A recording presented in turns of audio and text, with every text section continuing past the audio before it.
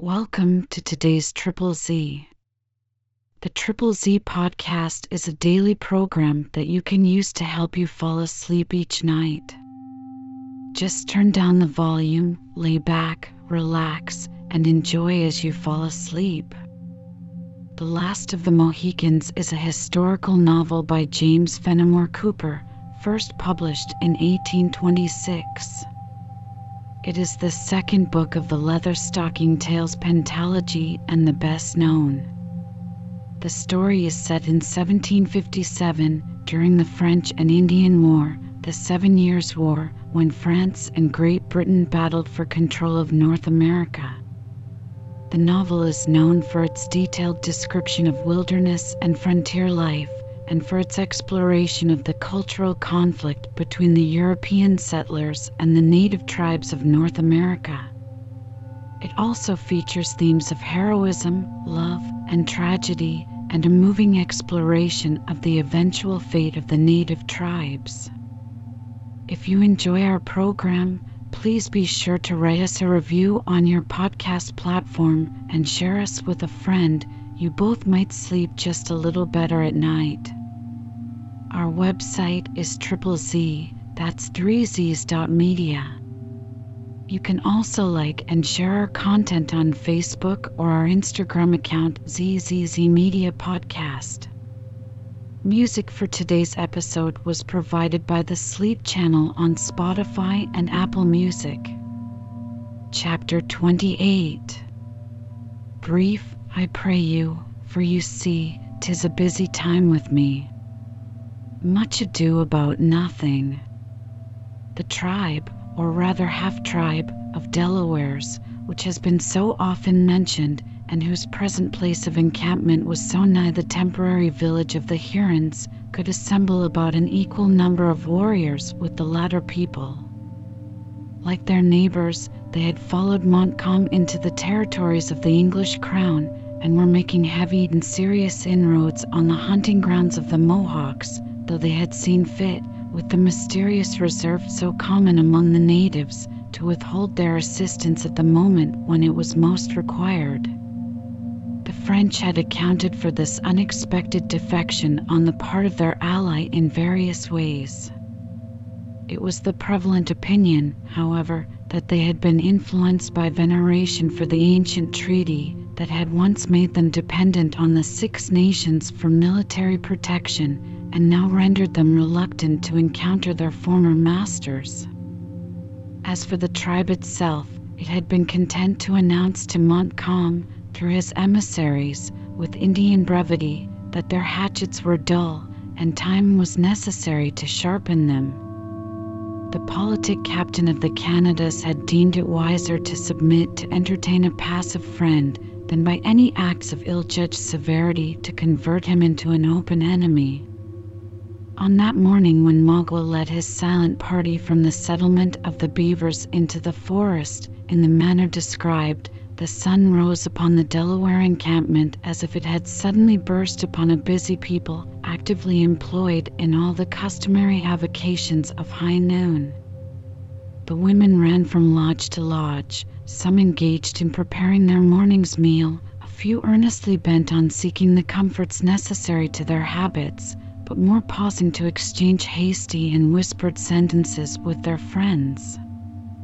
The warriors were lounging in groups, musing more than they conversed, and when a few words were uttered, speaking like men who deeply weighed their opinions. The instruments of the chase were to be seen in abundance among the lodges, but none departed. Here and there a warrior was examining his arms with an attention that is rarely bestowed on the implements when no other enemy than the beasts of the forest is expected to be encountered. And, occasionally, the eyes of a whole group were turned simultaneously towards a large and silent lodge in the center of the village, as if it contained the subject of their common thoughts. During the existence of this scene, a man suddenly appeared at the farthest extremity of a platform of rock which formed the level of the village. He was without arms, and his paint tended rather to soften than increase the natural sternness of his austere countenance. When in full view of the Delawares, he stopped and made a gesture of amity by throwing his arm upward towards heaven and then letting it fall impressively on his breast.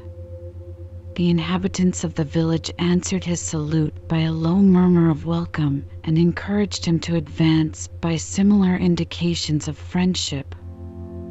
Fortified by these assurances, the dark figure left the brow of the natural rocky terrace, where it had stood a moment, drawn in a strong outline against the blushing morning sky, and moved with dignity into the very center of the huts. As he approached, nothing was audible but the rattling of the light silver ornaments that loaded his arms and neck, and the tinkling of the little bells that fringed his deerskin moccasins. He made, as he advanced, many courteous signs of greeting to the men he passed, neglecting to notice the women, however, like one who deemed their favor in the present enterprise of no importance. When he had reached the group in which it was evident by the haughtiness of their common mien that the principal chiefs were collected, the stranger paused, and then the Delawares saw that the active and erect form that stood before them was that of the well-known Huron chief, Le Renard Subtle. His reception was grave, silent, and wary. The warriors in front stepped aside, opening the way to their most approved orator by the action, one who spoke all those languages that were cultivated among the northern aborigines. "The wise Huron is welcome," said the Delaware. "In the language of the Maquas, he has come to eat his succotash with his brothers of the lakes." "He is come," repeated Magua, bending his head with the dignity of an Eastern prince. The chief extended his arm, and taking the other by the wrist, they once more exchanged friendly salutations. Then the Delaware invited his guest to enter his own lodge and share his morning meal.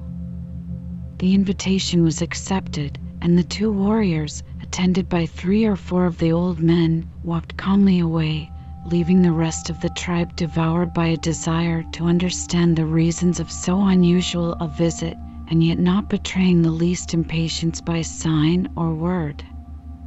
During the short and frugal repast that followed, the conversation was extremely circumspect and related entirely to the events of the hunt in which Magua had so lately been engaged. It would have been impossible for the most finished breeding to wear more of the appearance of considering the visit as a matter of course than did his hosts, notwithstanding every individual present was perfectly aware that it must be connected with some secret object, and that probably of importance to themselves. When the appetites of the whole were appeased, the squaws removed the trenchers and gourd, and the two parties began to prepare themselves for a subtle trial of their wits. "Is the face of my great Canada father turned again towards his Huron children?" demanded the orator of the Delawares. "When was it ever otherwise?" returned Magua. "He calls my people most beloved." The Delaware gravely bowed his acquiescence to what he knew to be false, and continued, "The tomahawks of your young men have been very red." "It is so, but they are now bright and dull, for the Yengeese are dead, and the Delawares are our neighbors." The other acknowledged the pacific compliment by a gesture of the hand, and remained silent. Then Magua, as if recalled to such a recollection by the allusion to the massacre, demanded, "Does my prisoner give trouble to my brothers?" "She is welcome. The path between the Hurons and the Delawares is short, and it is open. Let her be sent to my squaws, if she gives trouble to my brother." "She is welcome," returned the chief of the latter nation, still more emphatically. The baffled Magua continued silent several minutes, apparently indifferent, however, to the repulse he had received in this his open effort to gain possession of Cora. Do my young men leave the Delawares' room on the mountains for their hunts? He at length continued.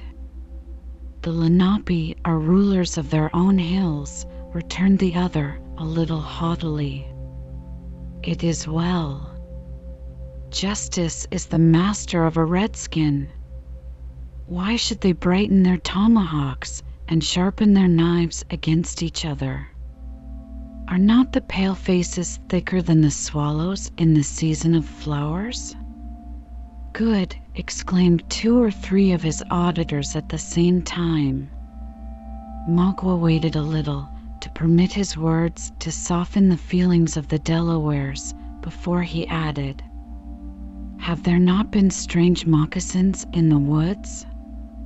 Have not my brothers scented the feet of white men? Let my Canada father come, returned the other evasively. His children are ready to see him. When the great chief comes, it is to smoke with the Indians in their wigwams. The Hurons say, too, he is welcome. But the Yengeese have long arms and legs that never tire. My young men dreamed they had seen the trail of the Yengeese nigh the village of the Delawares. They will not find the Lenape asleep. It is well. The warrior whose eye is open can see his enemy, said Magua, once more shifting his ground when he found himself unable to penetrate the caution of his companion. I have brought gifts to my brother. His nation would not go on the warpath because they did not think it well, but their friends have remembered where they lived. When he had thus announced his liberal intention, the crafty chief arose and gravely spread his presents before the dazzled eyes of his hosts. They consisted principally of trinkets of little value, plundered from the slaughtered females of William Henry. In the division of the baubles, the cunning Huron discovered no less art than in their selection. While he bestowed those of greater value on the 2 most distinguished warriors, one of whom was his host, he seasoned his offerings to their inferiors with such well-timed and apposite compliments as left them no grounds of complaint. In short, the whole ceremony contained such a happy blending of the profitable with the flattering that it was not difficult for the donor immediately to read the effect of a generosity so aptly mingled with praise in the eyes of those he addressed. This well-judged and politic stroke on the part of Magua was not without instantaneous results. The Delawares lost their gravity in a much more cordial expression, and the host, in particular, after contemplating his own liberal share of the spoil for some moments with peculiar gratification, repeated with strong emphasis the words, My brother is a wise chief. He is welcome. The Hurons love their friends the Delawares, returned Magua. Why should they not? They are colored by the same sun, and their just men will hunt in the same grounds after death. The redskins should be friends and look with open eyes on the white men. Has not my brother scented spies in the woods? The Delaware, whose name in English signified hard heart, an appellation that the French had translated into le coeur dur, forgot the obduracy of purpose which had probably obtained him so significant a title. His countenance grew very sensibly less stern, and now deigned to answer more directly. There have been strange moccasins about my camp. They have been tracked into my lodges. Did my brother beat out the dogs? Asked Magua, without adverting in any manner to the former equivocation of the chief. It would not do. The stranger is always welcome to the children of the Lenape. The stranger, but not the spy. Would the Yengeese send their women as spies? Did not the Huron chief say he took women in the battle? He told no lie. The Yengeese have sent out their scouts. They have been in my wigwams, but they found there no one to say welcome. Then they fled to the Delawares, for, say they, the Delawares are our friends, their minds are turned from their Canada father. This insinuation was a home thrust, and one that in a more advanced state of society would have entitled Magua to the reputation of a skillful diplomatist. The recent defection of the tribe had, as they well knew themselves, subjected the Delawares to much reproach among their French allies, and they were now made to feel that their future actions were to be regarded with jealousy and distrust. There was no deep insight into causes and effects necessary to foresee that such a situation of things was likely to prove highly prejudicial to their future movements. Their distant villages, their hunting grounds, and hundreds of their women and children, together with a material part of their physical force, were actually within the limits of the French territory. Accordingly, this alarming annunciation was received, as Magua intended, with manifest disapprobation, if not with alarm. "Let my father look in my face," said Le Coeur, "he will see no change. It is true, my young men did not go out on the warpath, they had dreams for not doing so. But they love and venerate the great white chief. Will he think so when he hears that his greatest enemy is fed in the camp of his children? When he is told a bloody Yinji smokes at your fire? That the paleface who has slain so many of his friends goes in and out among the Delawares? Go! My great Canada father is not a fool." "Where is the Yinji that the Delawares fear?" returned the other, "who has slain my young men? Who is the mortal enemy of my great father?" "La Longue Carabine." The Delaware warriors started at the well-known name, betraying, by their amazement, that they now learnt, for the first time, one so famous among the Indian allies of France was within their power. "What does my brother mean?" demanded Le Coeur, in a tone that, by its wonder, far exceeded the usual apathy of his race.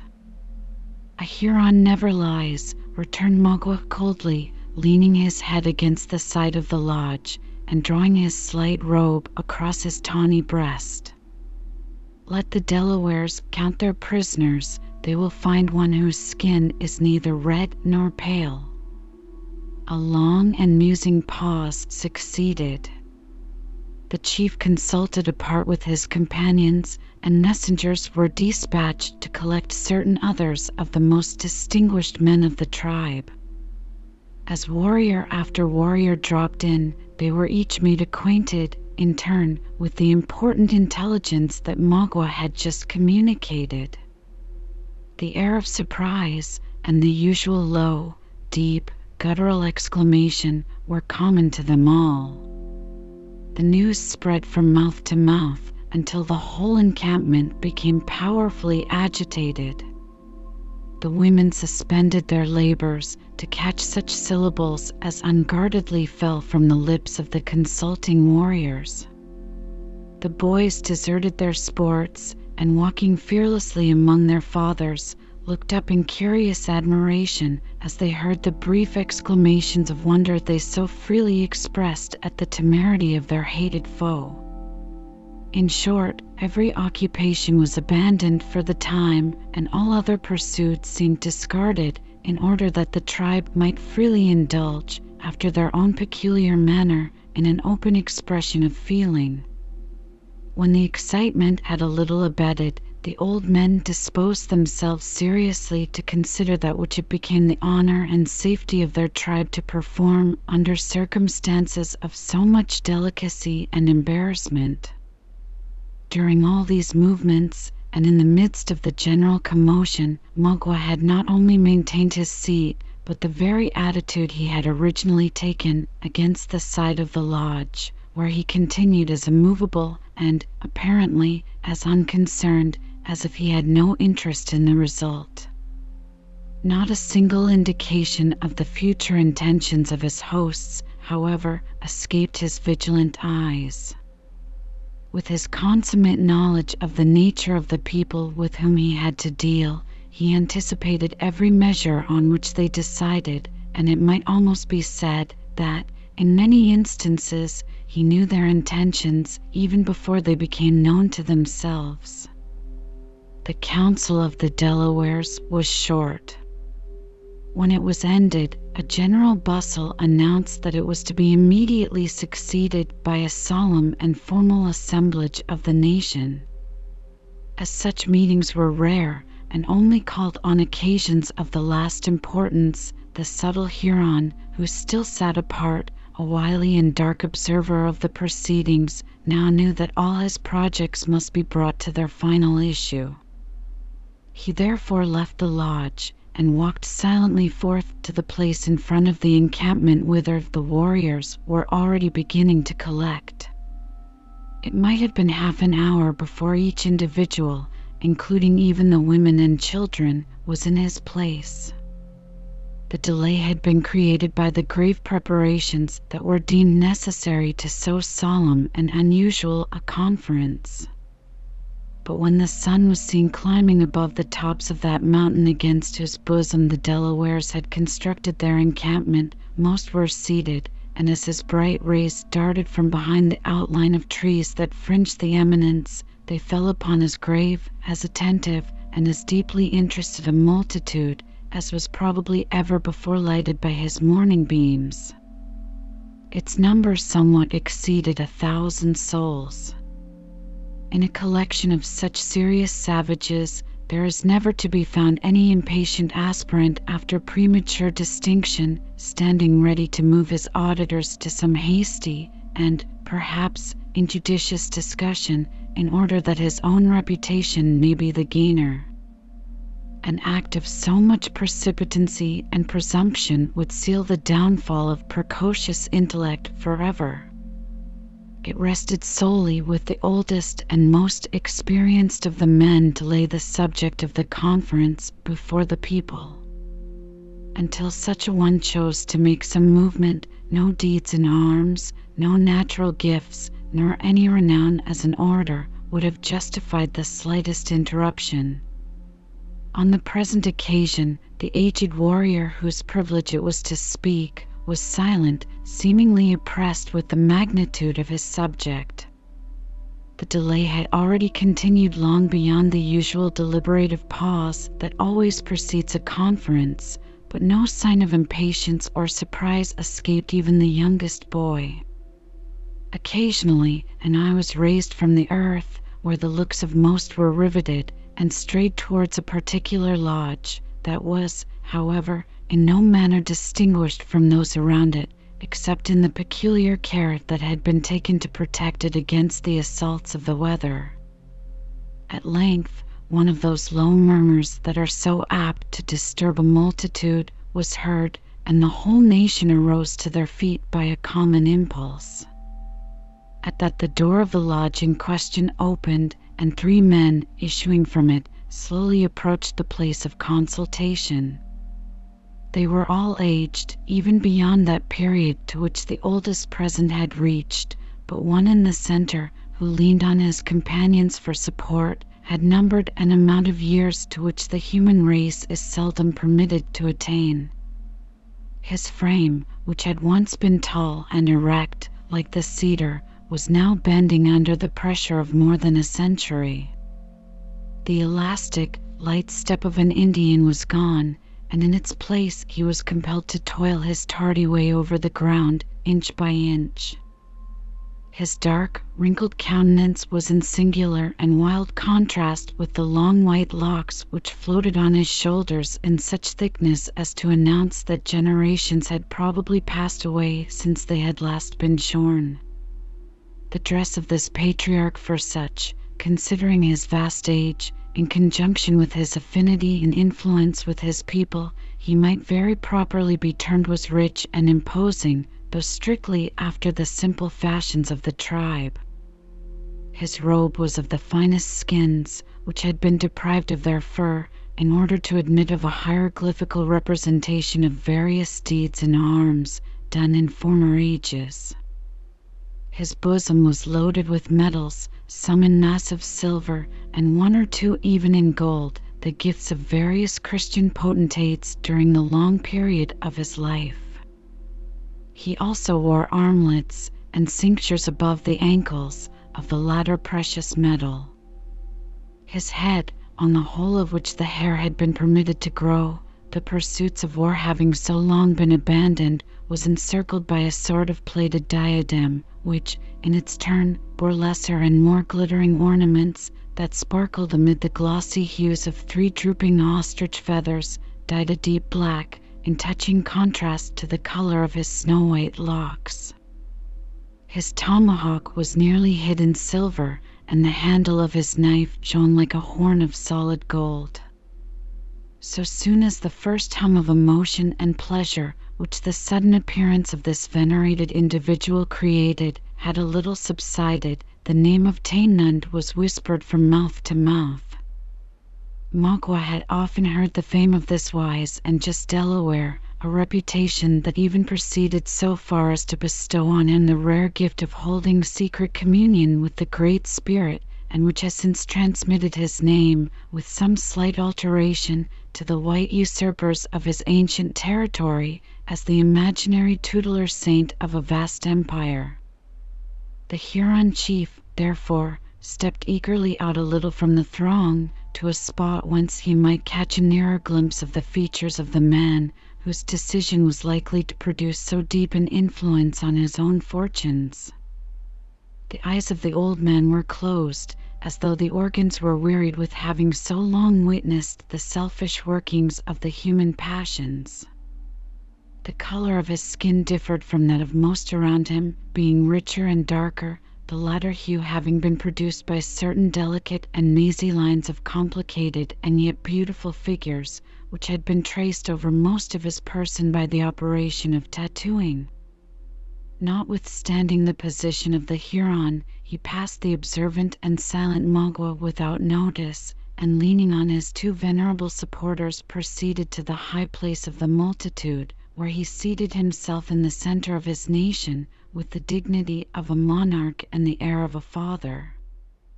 Nothing could surpass the reverence and affection with which this unexpected visit from one who belonged rather to another world than to this was received by his people. After a suitable and decent pause, the principal chiefs arose, and approaching the patriarch, they placed his hands reverently on their heads, seeming to entreat a blessing. The younger men were content with touching his robe, or even drawing nigh his person, in order to breathe in the atmosphere of one so aged, so just, and so valiant. None but the most distinguished among the youthful warriors even presumed so far as to perform the latter ceremony, the great mass of the multitude deeming it a sufficient happiness to look upon a form so deeply venerated and so well beloved. When these acts of affection and respect were performed, the chiefs drew back again to their several places, and silence reigned in the whole encampment. After a short delay, a few of the young men, to whom instructions had been whispered by one of the aged attendants of Teignmund, arose, left the crowd, and entered the lodge, which has already been noted as the object of so much attention throughout that morning. In a few minutes they reappeared, escorting the individuals who had caused all these solemn preparations towards the seat of judgment. The crowd opened in a lane, and when the party had re-entered, it closed in again, forming a large and dense belt of human bodies arranged in an open circle.